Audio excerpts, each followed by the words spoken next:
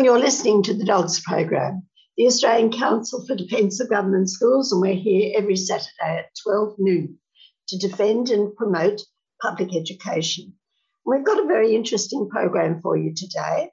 There's a gentleman called Tom Oren from New South Wales. He's an ex-principal teacher from the public system who's taken a great interest in the constitutional question of state aid. And he's read the book that we wrote on contempt of court, and he's written an article which has been published in the Independent Australia, which is an online website of independent media. And this article has gone the rounds already. The Save Our Schools people have put it on Twitter, and we thought that our readers would like to hear it. We have told you what happened with our High Court case of 1981, but this is Tom Oren's view of it. And Oliver and Kim are going to read it for us. It is press release 953, and it's available at our website at www.adogs.info. But over to Oliver and Kim. Thank you, Jean. A 1981 High Court decision to allow the funding of religious schools was a bad move that fractured Australia's education system, writes Tom Oren. Australia's Constitutional Convention was a series of meetings held between 1891 and 1898 to design a constitution for the proposed federation. It set the stage upon which our nation's future was to be built. After intense discussion, a draft constitution was approved and the Commonwealth of Australia was created in 1901. Today, few people realize that our Constitution was heavily influenced by both the US Constitution and the secular Enlightenment movement that had influenced it. As a result, one of its main aims was to separate church and state. One brief section of the Constitution, Section 116, acknowledges that aim. It says, "The Commonwealth shall not make any law for establishing any religion or for imposing any religious observance, or for prohibiting the free exercise of any religion, and no religious test shall be required as a qualification for any office or public trust under the Commonwealth." Like many laws, this one is prohibitive. It was not meant to encourage certain behaviours.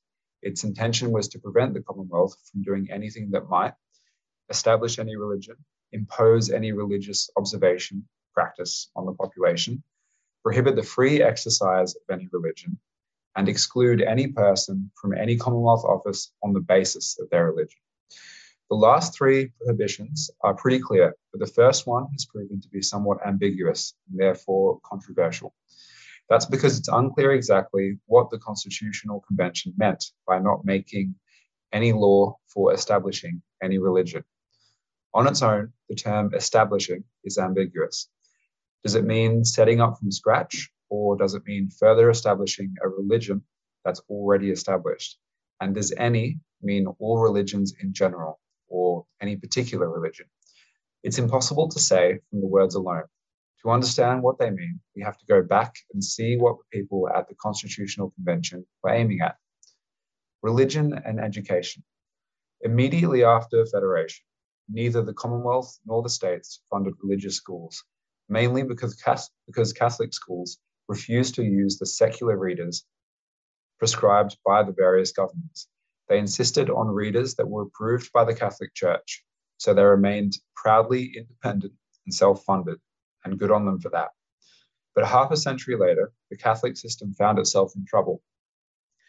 Some of its schools were literally falling apart, so they asked the Commonwealth government for help. The then Prime Minister, Robert Menzies, begrudgingly agreed to provide them with limited emergency funding. That was the first crack in the dam wall. Soon after, the church increased pressure on the government to fund the upgrading of science labs. And after a Catholic school in Goulburn closed its doors and told students to turn up at the local public high school, which naturally did not have room for them, the government relented and the crack widened. Fast forward to 1972, when Gough Whitlam was trying to win a federal election and saw an opportunity to gain the Catholic vote by promising modest, ongoing funding for Catholic schools. That's when the floodgates really opened up. After that, every religion decided to get in on the act, and the Catholic Church redoubled its efforts. Today, Commonwealth funding has reached a point where some Catholic schools receive more public funds than than their public school neighbours. Challenging state aid. Not that the legality of all this funding went unchallenged. In the 1960s and 70s, many Australians were convinced that access to free, high-quality and secular public education was the key to a progressive and egalitarian society. More importantly, they thought that funding religious schools was illegal under Section 116. So in the mid-1960s, a group called Defence of Government Schools, or DOGS, took on the might of the religious sector and mounted a High Court challenge to Commonwealth state aid. The only problem was that challenges to the High Court have to be mounted by an individual or individuals, so someone had to volunteer to step up to the plate. That person was Ray Nilsson, who took out a mortgage to fund it, along with Ray's sister and brother-in-law, Sylvie and Bob Child, who sacrificed their life savings and their chance to build a new home. But even that wasn't enough. The group also needed support of any state attorney general. However, finding one proved difficult because few state politicians were keen to pick a fight with the Catholic Church. That search took from 1964 to 1979, and eventually the Liberal Attorney General of Victoria, Vernon Wilcox, a supporter of state aid, came to the party. The cost of that delay almost sent DOGS broke, but somehow they kept going. However, there was another catch. If the plaintiffs lost, not only would they have to pay their own legal bills, but they might have to pay the costs of the Catholic Church, and that meant the prospect of losing everything, or going to jail. In the end, the case cost DOGS around $500,000, which was paid for in blood, sweat, and tears. The funds came in dribs and drabs from far and wide. There were hundreds of fundraising events. Some donated a proportion of their earnings. Lance Hutchinson, secretary for Victoria's DOGS, painted roofs to pay the final $28,000 to the DOGS legal team. Others included Richard and Margaret, or Jean Healy, Kath Taylor, secretary of New South Wales DOGS, and George Wilson and Bruce Ross, both from Tasmania. The NSW Teachers Federation, the Victorian Council of State School Organisations, the Victorian Technical Teachers and Primary Teachers Unions. Even some Catholic families donated. But as the case dragged on, raising funds became more and more difficult, especially since the Catholic Church threatened to sanction anyone who supported DOGS. The main reason for that huge bill was the delaying tactics used by the religious lobby. Just the trial of facts, the pre-trial about whether religious schools were actually religious, took 26 days at $5,000 a day, because the religious sector called 49 witnesses compared to the DOGS 5 and tendered 116 documents. The idea was to bankrupt DOGS before the case got to trial. The twin threats of legal and personal annihilation would have taken the wind out of most sails, but Ray, Sylvie, and Bob maintained a steady course, and eventually the case made it to court. From bad to worse. In 1981, the High Court overruled the challenge, and DOGS was ordered to pay costs. Staunch to the end, Ray Nilsson and Lance Hutchinson said they would rather go to jail than pay the church's costs, and the Catholic Church decided not to pursue them. It was a small price to pay for the rivers of gold that would follow. Since then, many have questioned that decision. But why? There are several reasons. Was there judicial conflict of interest? Was the Constitution misinterpreted? Did the Catholic Church make false claims? And, contrary to the Constitution, did the ruling actually establish religion as a major player in Australian education? And Kim will take us from there. Thanks, Oliver. Judicial conflict of interest. Early in the history of the challenge, and prior to his appointment to the High Court, Justice Keith Aiken, a conservative Protestant, had agreed to act on behalf of the religious sector and had rejected two similar requests from DOGS. It was clear where his sympathies lay. However, he did not reveal his conflict of interest. The DOGS legal team had to do that. In a perfect world, Aiken would have rescued himself from all deliberations and from the final decision, but he made a point of concurring with it. One wonders what influence he had on his fellow judges and also the schools attended by the children and grandchildren of the other judges. Misinterpretation, any religion. Instead of interpreting the words any religion as any and all religions, the High Court interpreted them as a particular religion. And in doing so, it turned the intention of the Constitution Conventions on its head by saying that Section 116 only applied to the establishment of a particular religious school or system. It implied that it was perfectly acceptable for the Commonwealth to fund all religious schools. What the Constitutional Convention had designed as a barrier between church and state became a highway that enshrined funding for religious schools. In other words, the decision literally established religion in both education and society, even though the minutes of the Constitutional Convention demonstrated a clear intention to prohibit it. For example, in one debate on the 2nd of March 1898, Edmund Barton, a later HC Justice, stated, "You have only two powers of spending money, and a church could not receive the funds of the Commonwealth under either of them." Despite this, the full bench forbade the use of the minutes as evidence. Justice Lionel Murphy wrote a strong letter of dissent about that decision. He said, in part, "It is consistent to read Section 116 as prohibiting only laws for establishing one religion or church because that permits laws for establishing any number of religions or churches. Such a reading trivializes the section, giving the potential for bias. One wonders what influence Judge Aiken might have had on that decision, especially since the High Court now accepts that evidence of intent is vital for interpreting the law. Misinterpretation, that word, establish. The court also focused on a very narrow definition of the word establish. It took it to mean establish a new religion rather than further establish an existing religion or religions. That unfortunate choice of word proved to be a time bomb. To some, it meant not funding any religious activity, especially education, while to others it meant not funding the establishment of a specific new religion. The only way to prove what it meant was to refer back to the Constitutional Convention, but of course that had been prohibited. Religious schools do not teach religion.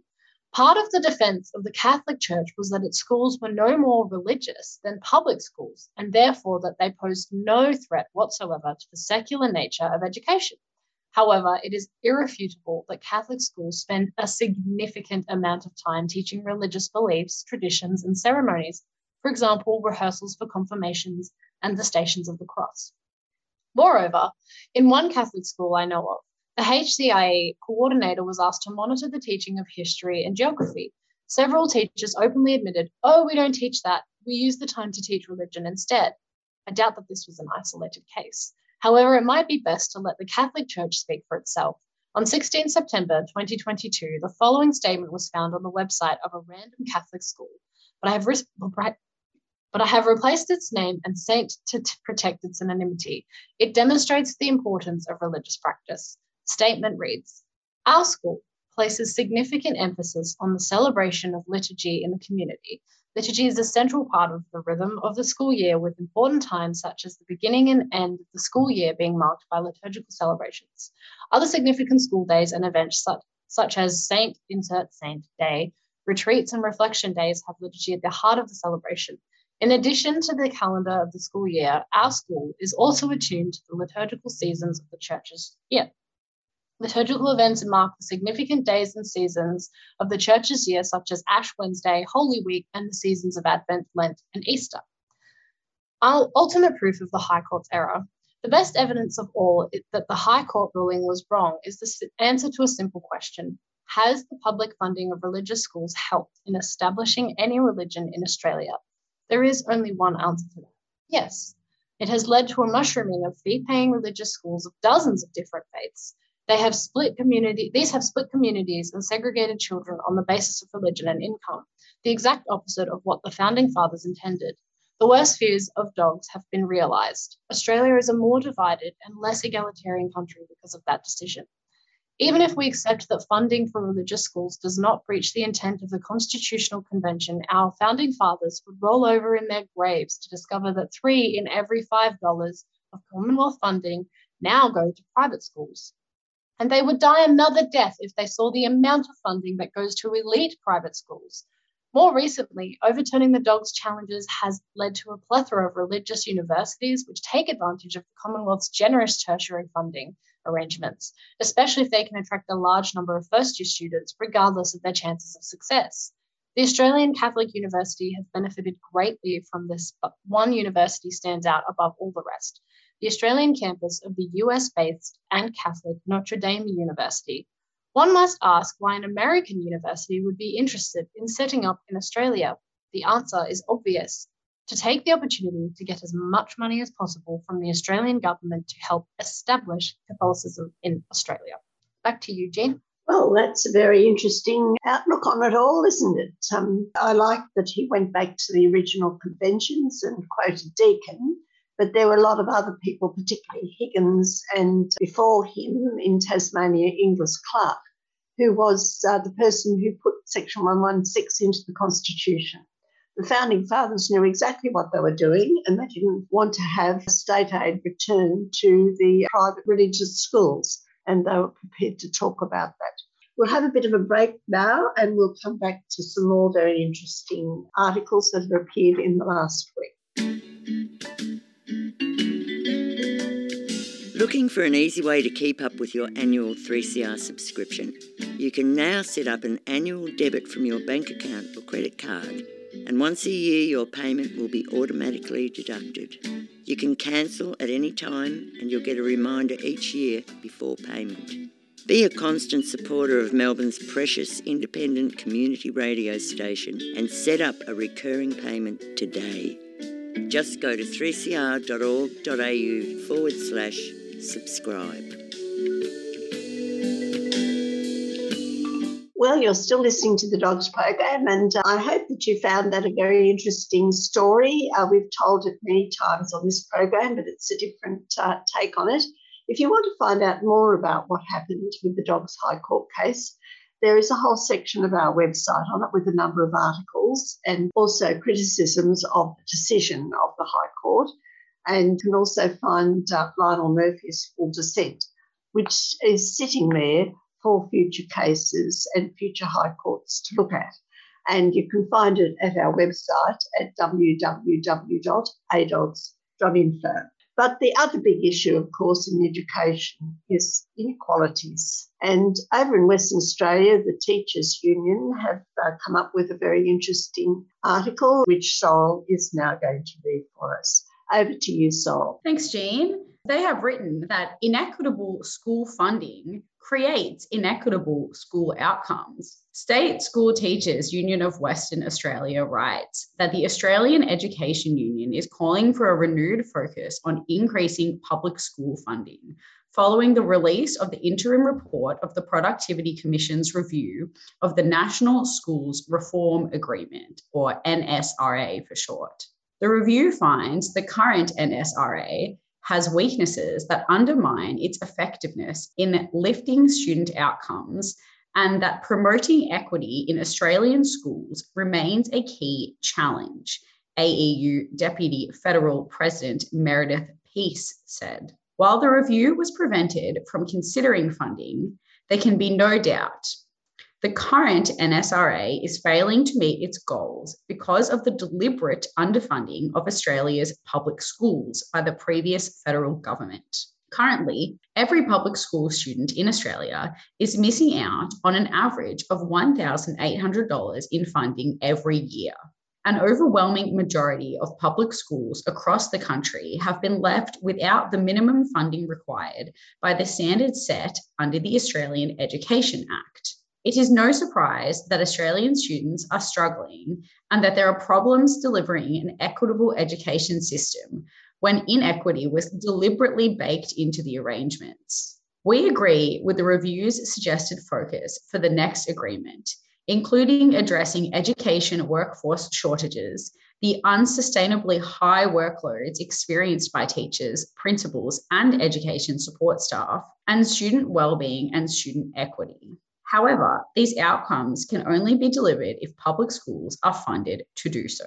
The NSRA is a foundation for bilateral agreements between the Commonwealth and the states and territories, setting out goals for improved student outcomes and minimum funding contributions. The Productivity Commission recently completed a review of the existing NSRA, which is due to expire at the end of 2023. Negotiations for new school funding arrangements between the states and territories and the Commonwealth are expected to commence before the end of the year. The National Schools Reform Agreement, it goes back, I think, as far as the Gillard government, but once the coalition got into power, then it was just open slather for the private schools, particularly the elite private schools, and the funding arrangements in Australian education at the moment, as far as the rest of the world are concerned, are nothing short of ridiculous, really. If you want to have a democratic society of any kind.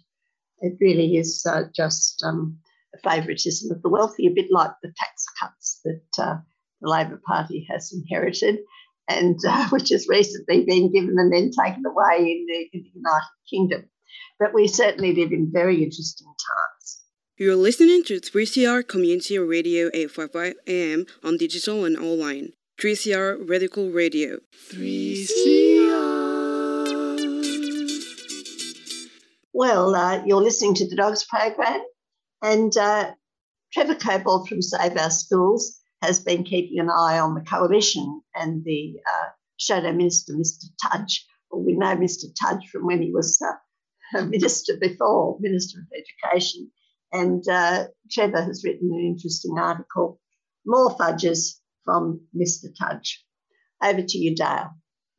Thank you, Jean. The Shadow Minister for Education, Alan Tudge, has again fudged figures on school funding and school results. He's a serial offender here.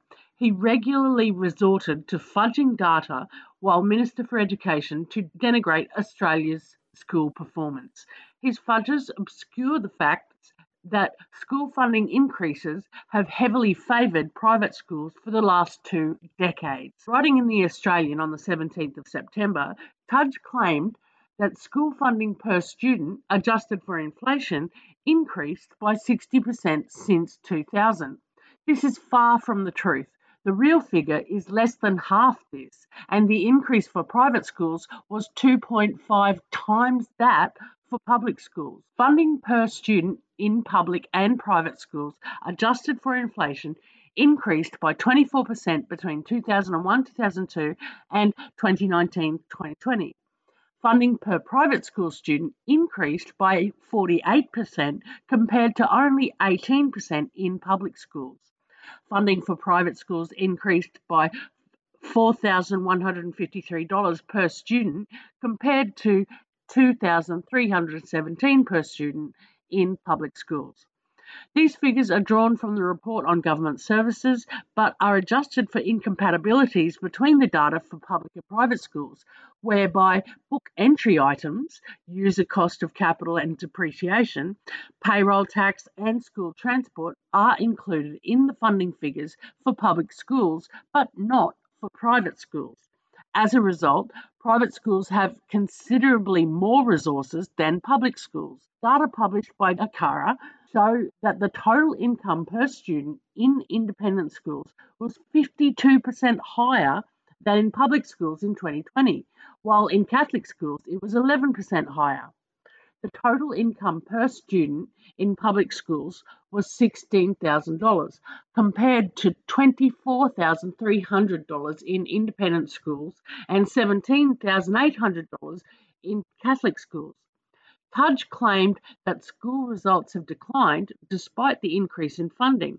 If his claim had any validity, they point to the failure of private schools to uphold standards despite their favourable funding.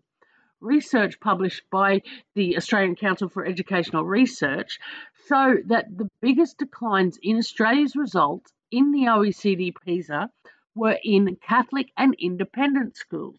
Reading, maths and science scores in PISA fell by more than in public schools between 2009 and 2018. The average fall in public school results across the three domains was 17 points compared to 24 points in both Catholic and independent schools. To the extent we can rely on the PISA results, and there are question marks around their reliability, this suggests that billions in taxpayer funding is being wasted on privileged private schools. Tudge also fudged Australia's school results by highlighting the decline in PISA results for 15-year-old students and ignoring improving results in Year 12. The percentage of the estimated Year 12 population that completed Year 12 increased from 68% in 2001 to 79% in 2018, although there is an unexpected drop-off in 2019, which partially recovered to 76% in 2020. The proportion of 20 to 24-year-olds who attained a Year 12 certificate or equivalent increased from 71% in 2001 to 85% in 2020. OECD data also shows that Australia has one of the larger increases in the OECD in the proportion of 25 to 34-year-olds who attained at least an upper secondary education. It increased by 19 percentage points from 71% in 2001 to 90% in 2019.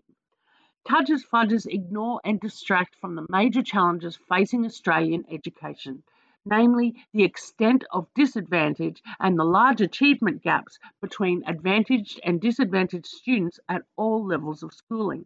For example, the report on government services revealed that nearly 28% of students from low socioeconomic status families did not complete Year 12 in 2020, while 41% of Year 7 and 8 Indigenous students do not make it to Year 12. In 2020 NAPLAN report, it shows that 24% of Year 9 students from low educated parents and 31% of Indigenous students did not achieve the minimum reading standard. In addition, the students of low educated parents are about 4 years behind those of highly educated parents in reading in Year 9, while Indigenous students are over 5 years behind. The effect of Tudge's fudges is to divert attention from the funding needs of public schools. Over 80% of low SES, Indigenous and other disadvantaged students attend public schools. Estimates derived from the report on government services in 2022 show that 82% of low SES students and 83% of Indigenous students were enrolled in public schools in 2021. Moreover, 98% of all disadvantaged schools are public schools, based on figures published by the Australian Council of Educational Research. Other research based on different data shows that over 90% of disadvantaged schools are public schools. The learning of these disadvantaged students is severely hindered by inadequate resources. Data compiled in PISA 2018 reveals that 25% of public school students have their learning hindered by a shortage of teachers, compared to only 2% in higher fee private schools. 20% of public school students have their learning hindered by inadequately qualified teachers, compared to less than 1% in higher fee private schools. The presence of inadequately qualified teachers generally reflects the high proportion of teachers teaching out of field in public schools.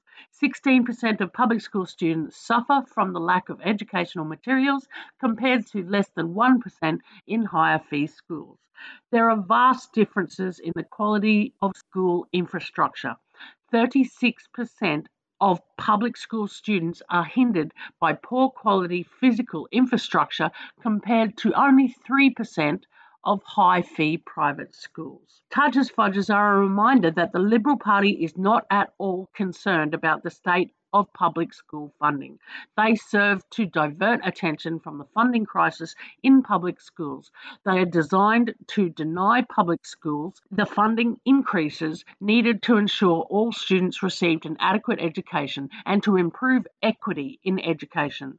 At present, public schools in Australia are only funded at 87% of their schooling resource standard, the SRS, while private schools are funded at 104% of their SRS. Under the current funding arrangements, public schools will only ever be funded to less than 91% of their SRS, while private schools will be funded at over 100% of their SRS to at least 2029. We urgently need a better deal for public schools. Unfortunately, the new Minister for Education, Jason Clare, was silent on the future funding of public schools in the election campaign and has remained silent since. The Albanese government has failed to provide any detailed plan to ensure that public schools are fully funded. All we have is hollow and platitudinous statements that the government will put public schools on the path of full and fair funding. This is not enough. The silence must end. Save Our Schools calls on the Minister to issue a detailed policy statement on future funding of public schools. And you can check out that article at the Save Our Schools website, and it includes some charts around those figures as well. Back to you, Jean. Well, you're still listening to the Dogs program, and thank you to Dale for the fudges from Mr. Tudge. But Jeff has got another very interesting article. The Catholics are asking for more and more money, particularly for so-called leaky schools. We know where the leaky schools are, of course, that need the state money. But with election coming up, the same old tired arguments for more and more billions for private schools are in the offing. But Jeff has got an answer for all of them. Over to you, Jeff. Yeah, thanks, Jean. This is one from the AEU News, the Australian Education Union. It's by Jane Caro, who, as we know, is a staunch ally of public education in Australia. And she's written a fantastic article. It's called Myths About School Funding and How to Bust Them. Every election, state and federal, is an opportunity to draw attention to the gross inequity of Australia's bizarre schools funding system. No other developed country funds schools the way we do. We are the world leader when it comes to giving public money to private fee-charging schools, and we languish near the bottom of international rankings when it comes to the percentage of education fundings we give to our public schools. Despite this stark reality, those seeking to justify the way Australia differentially funds its schools tend to fall back on the same tired old myths, and such claims can be confusing to debunk, especially in the heat of an argument. So, maybe, having enjoyed more than my fair share of heated arguments on this subject, I can help. Myth number 1, I pay taxes. The funding system should support my choice. We all pay taxes to fund all sorts of public services and amenities that support our community. Taxation is not a deposit account that we can draw on to buy whatever service we choose.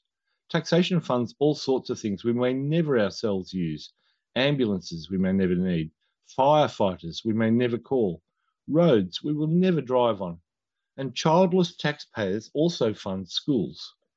According to Myth 1, they should be able to withdraw these taxes because they do not have kids.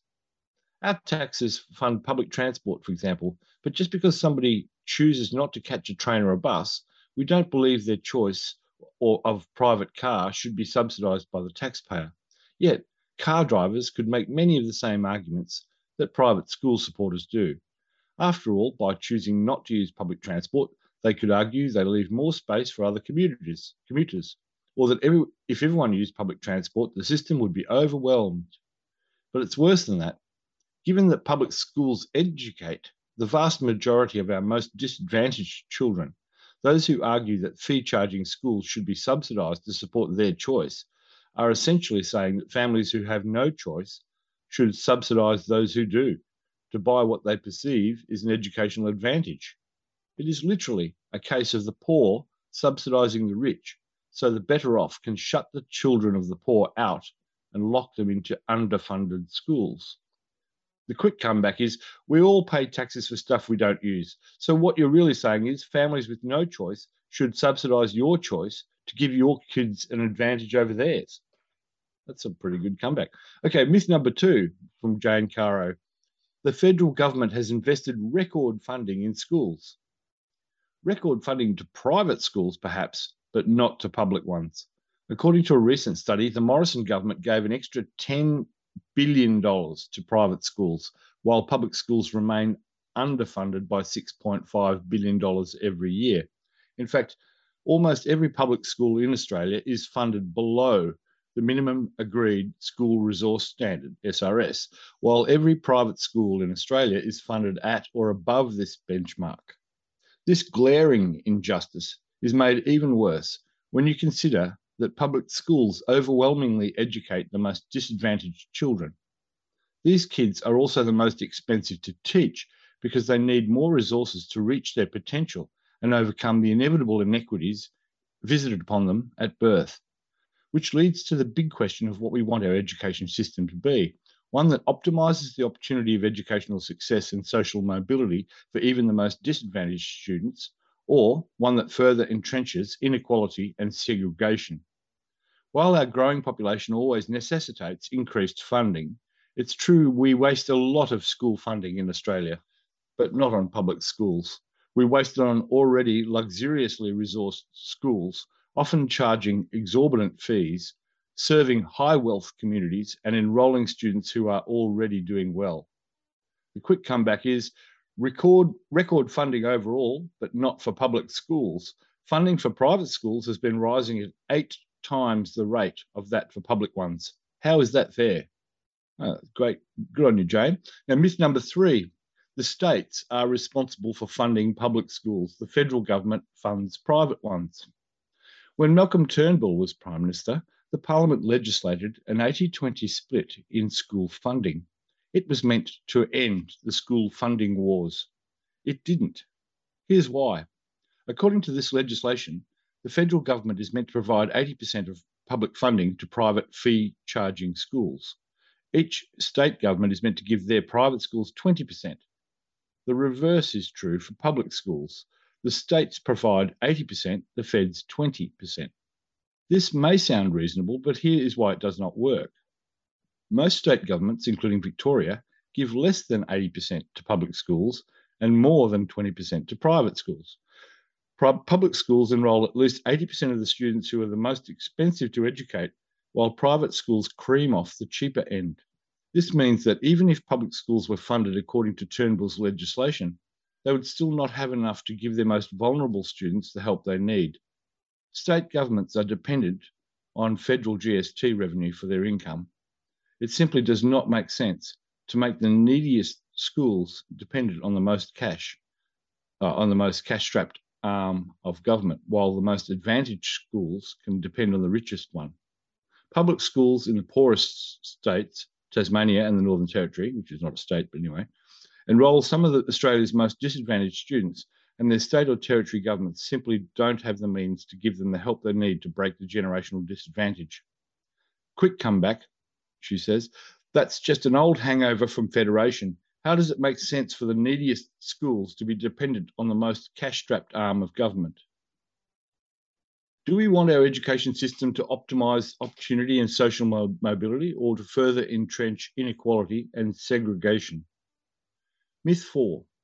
Sending my kid to a private school saves the public purse. The system would collapse if we all sent our kids to public schools. Because private schools, with a handful of honourable exceptions, carefully choose where they will and will not open campuses, and which kids they will or will not educate, all they do is remove many of the most advantaged kids from the public system. In doing this, they actively harm our public education system. Here's how. 1.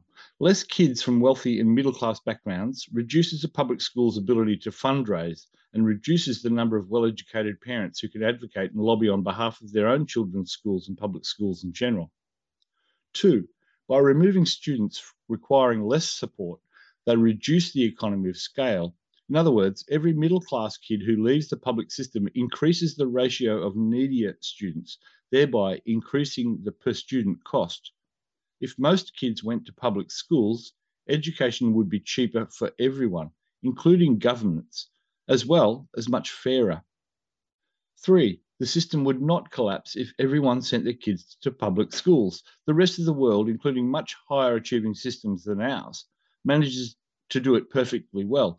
In fact, it would be far more efficient and less wasteful. As it is, we spend far too much money on infrastructure due to our parallel systems and not enough on what goes on inside them. The quick comeback is, the rest of the world seems to manage fine. If most kids went to government schools, the public system would be better funded, much fairer, and would waste a lot less taxpayers' money. Myth 5. The private system has the best teachers and gets better results.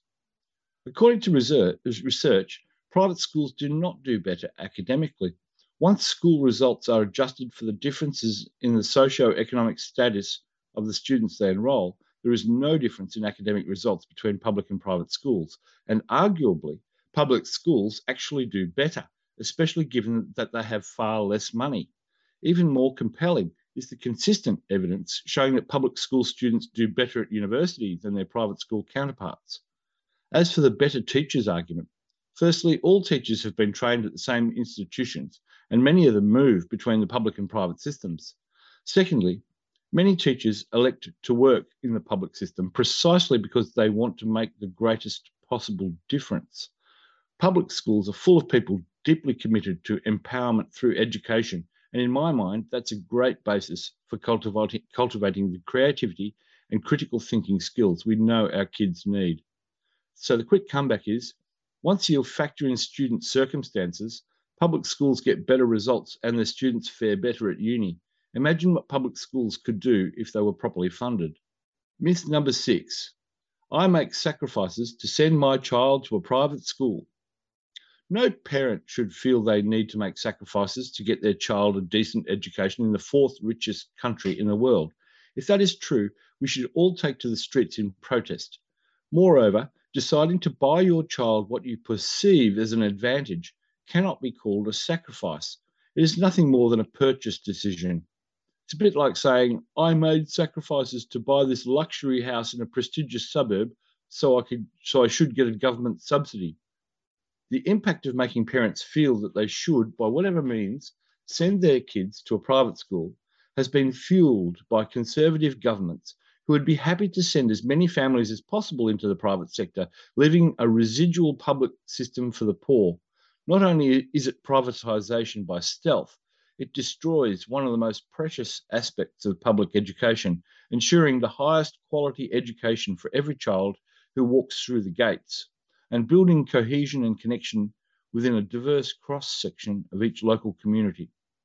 And before you let someone tell you that public funding puts downward pressure on fees, it's been more than 2 decades since John Howard justified a substantial boost in private school funding as improving choice and affordability. And fees have done nothing but rise steadily, and in some cases rapidly, since that time. Meanwhile, the proportion of disadvantaged students attending independent schools has shrunk dramatically. To sum up, most of the benefits of private education are cosmetic, more about buying status than accessing a better education. The tragedy is that Australia is the only country in the world that publicly funds the fears, insecurities, and status anxieties of some parents to the detriment of all, but especially the most disadvantaged. So the quick comeback from Jane is, choosing to buy your kid what you think is an advantage can hardly be called a sacrifice. Conservative governments are basically fueling parents' fears to further their privatisation agenda. Jane is a writer and a social commentator and documentary maker. Her many books include The Stupid Country, How Australia is Dismantling Public Education and What Makes a Good School. What a fabulous article. And back to you, Jean. Well, thanks, Jeff. But it's time for us to leave Australia and go overseas. And this time we're going to the United Kingdom. Over to you, Jeff. Thanks, Jean. This is an article by Margot Miller. The UK, money for the rich, money for war, but none for education. As the academic year in the UK begins, schools face an existential crisis in funding. School leaders already struggling to balance budgets, warn of cuts to the curriculum, staff redundancies, and increased class sizes. According to the Institute of Fiscal Studies, spending per pupil in 24-25 is expected to be 3% lower on average than in 2010. The situation is even worse in the post-16 education, post-16 years education, with college funding per pupil in 24-25 at 10% below the 2010-11 levels, while sixth form funding per pupil will be 23% lower. The funding crisis is exacerbated by inflationary pressures triggered by the government's response to the pandemic and the NATO war against Russia and Ukraine, in which Britain is playing a major role in financing to the tune of billions of pounds. Rising energy bills and the recent below inflation 5% pay award for teachers to be financed out of existing school budgets means that schools must lay off staff to make savings. There is already a chronic staff shortage due to excessive work overload and poor pay. Richard Sheriff is the Chief Executive Officer of the Red Kite Learning Trust of 13 schools in North and West Yorkshire. He told The Guardian, "In over 20 years leading schools, I've never before been faced with such a shock to our budgets. We are in the desperate position of having to look at cutting everything from school trips to teaching resources." At Pasmore's Cooperative Learning Community, a trust comprising 4 schools in Essex, music could be cut from the curriculum and the price of school meals increased. A rising number of children arrive at the school hungry and cold. According to the Child Poverty Action, 800,000 children who live in poverty do not qualify for free school meals. Sean Marr, head teacher at Richard Challoner School in Kingston, said, "I've been on various WhatsApp groups and the consensus is there's no school in the country that's going to be able to afford these pay rises that have been passed on unfunded. Schools have been given a 6 months energy bill reprieve with the Energy Relief Scheme, but still face huge bills immediately after." Bryn Thomas, the head of Wolseley CE Secondary School, told the BBC that without additional funding, the school would be forced to operate at a loss after its fixed deal on energy ended in April. "If we're not protected, we're looking at a trebling of that £125,000 bill, which will mean another £250,000 will come out of the £900,000 that we have to run our school." In desperation, school leaders are appealing to parents and parent-teacher associations for donations to plug the gap, further widening the quality of education offered to children in deprived areas compared to rich. For example, a small number of parent-teacher associations can raise at least $100,000 a year, while the average raised is £9,000. A finance director at a small trust group of schools said, "I'm going to the PTA AGM in a couple of weeks' time, not for specific projects, just so that we can keep our core services going." The trust sent a letter to parents asking for a £15 a month donation. Public PTA fundraising, however, has been badly hit by the pandemic. In 2021, PTAs in England, Wales and Northern Ireland were only able to raise a total of £60.8 million, half their usual amount. The plain fact is that voluntary contributions get nowhere close to bridging the growing deficit, and we know what that's like in Australia, very much the case. The Department of Education has forbidden schools restricting their hours to cope with the funding crisis, with the usual hypocritical concerns about children's education, development and well-being. The real concern is that nothing must come in the way of the accumulation of profits, which is why the government reopened schools before the pandemic was suppressed, so parents are free to go to work. On September 23rd, Chancellor Kwasi Kwarteng introduced a mini-budget saying, "For too long in this country, we have indulged in a fight over redistribution. Now we need to focus on growth, not just how we tax and spend." The budget measures to be financed by government borrowing, in fact, represent an unprecedented redistribution of wealth to the corporations and the richest in society. According to the Resolution Foundation, someone on an annual income of £1 million will be £55,220 better off, while a worker on £20,000 will gain £157, an amount soon to be eaten up by rising inflation. The budget follows the pandemic bailout in March 2020, in which the corporations received hundreds of billions. Government largesse, fully backed by the Labor Party opposition, knows no limits when it comes to handouts to the big business. The recent subvention to the energy companies, coupled with the Prime Minister Liz Truss's commitment to spend £157 billion more on the military by 2030, is ballooning government debt. This will be paid for by increasing the exploitation of the working class and starving essential public services, including education, of funding. Following the 2008 financial crisis, schools, health and public services suffered a massive austerity cuts to pay for the government's bank bailout. The pandemic revealed the resulting parlous state of essential public services, which will be further eviscerated. Apart from the decrease in national insurance contributions, which benefits top earners the most anyway, the budget offered not a penny extra to address the education funding crisis. The education unions continue to confine their response to cuts in education to futile appeals to the government.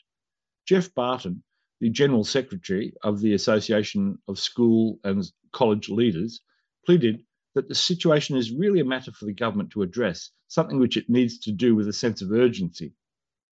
The union's aim is to suppress a mass mobilisation of their members. They responded to the budget with criticism in words only. ASCL leader Barton said schools faced huge extra costs from national pay awards for which there is no additional funding, and energy bills, which the government support scheme only partially addresses. Dr. Mary Boosted, a joint secretary to the National Education Union, said the government was electing to starve public services of investment and cut public sector pay while wasting billions on tax cuts for the wealthy and lifting the cap on bankers' bonuses. These measures will not provide the economic growth we need, and it is simply unjustified to claim that real terms pay cuts for public sector workers are needed to keep inflation down. Paul Whiteman, General Secretary of the NAHT Union, called proposed legislation to outlaw strikes needless and unnecessary. Trade unions are already subject to stringent laws. Government should be focused on resolving the issues that cause dissatisfaction amongst workers rather than removing their ability to object. A successful struggle by educators to fight the cuts cannot be taken up by looking to these organisations.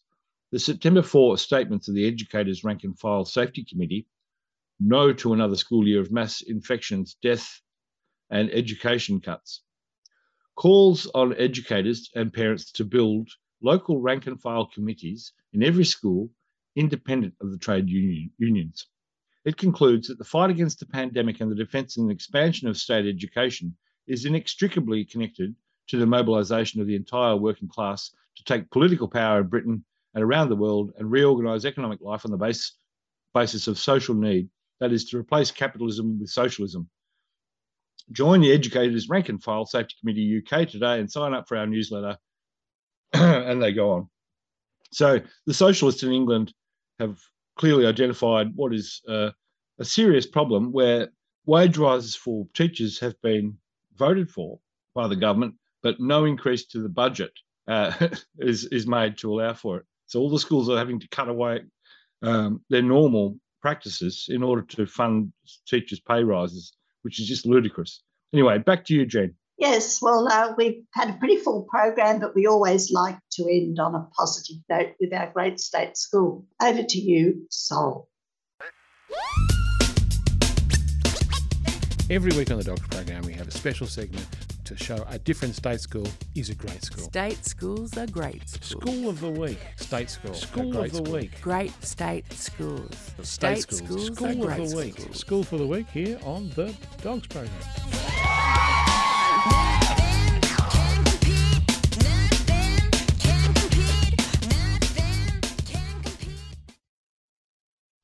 And this week's Great State School of the Week is Hoppers Crossing Secondary College. Hoppers Crossing Secondary College opened in 1984 and is a single campus co-educational school with an enrolment of approximately 1,500 students. Situated in an urban growth corridor approximately 20 minutes west of Melbourne, the college welcomes students from years 7 to 12 from Hoppers Crossing and the surrounding district. Hoppers Crossing Secondary has some innovative and challenging educational programs that they have written about on their website. The college places great importance on the development of innovative and challenging education programs through which young people recognise the value of growth through learning. This is achieved at the school through a close working partnership of staff, students, parents, and the wider community. They aim to achieve the extraordinary by providing an education which has focus on each individual student and developing their potential. Academic rigour is valued at all stages of learning, and the classroom focus is on challenge, engagement, and achievement. Now I'll throw some facts and figures at you. This school has an enrolment of 1,512 students. Its ICSEA value is below average at 972. From the upper quartile, they have 5% of students. At the second highest quartile, they have 18% of their students. And the second lowest quartile, they have 16% of their students. And in the lowest quartile, the majority of their students are in this quartile with 47% of their students. So really, this school has a lot of disadvantaged families, but it also has 44% of students speaking a language other than English, and it has 2% Indigenous students. The recurrent grants from the Australian government are 4.48 million, from the Victorian government, 18 million, and from fees and parental contributions, 135,000. Other private contributions are 139,000. This adds up to $15,018 per pupil. And the NAPLAN results are above average, with 50% of final year students attending a university and 26% attending a TAFE. So that's great. Good for you, Hoppers Crossing Secondary College. There's a lot of private schools out that way too, but you've been listening to the Dogs program. But if you want to find out more about us, you can go to www.adogs.info. It's bye for now.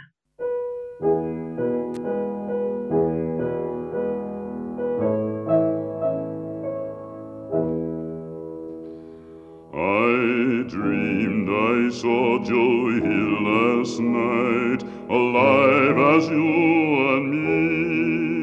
Says I, but Joe, you're 10 years dead.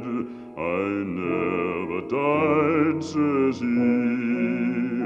I never died, says he. In Salt Lake City, Joe says I am standing by my bed. They framed you on a murder charge, says Joe, but I ain't dead. Says Joe, but I ain't dead. The copper bosses killed you, Joe. They shot you, Joe, says I. Takes more than guns to kill a man, says Joe, I didn't die. Says Joe, I didn't die. And standing there as big as life, and smiling with his eyes, says Joe, what they can never kill, went on to organize, went on to organize. From San Diego up to Maine, in every mine and mill, where workers strike and organize, it's there you'll find your hill. It's there you'll find your hill. I dreamed I saw Joe here last night, alive as you and me. Says I, but Joe, you're 10 years dead. I never died, says he. Died, says he. I never died, says he.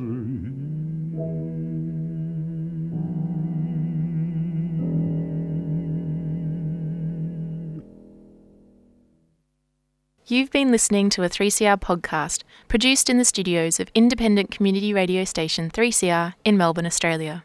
For more information, go to allthews.3cr.org.au.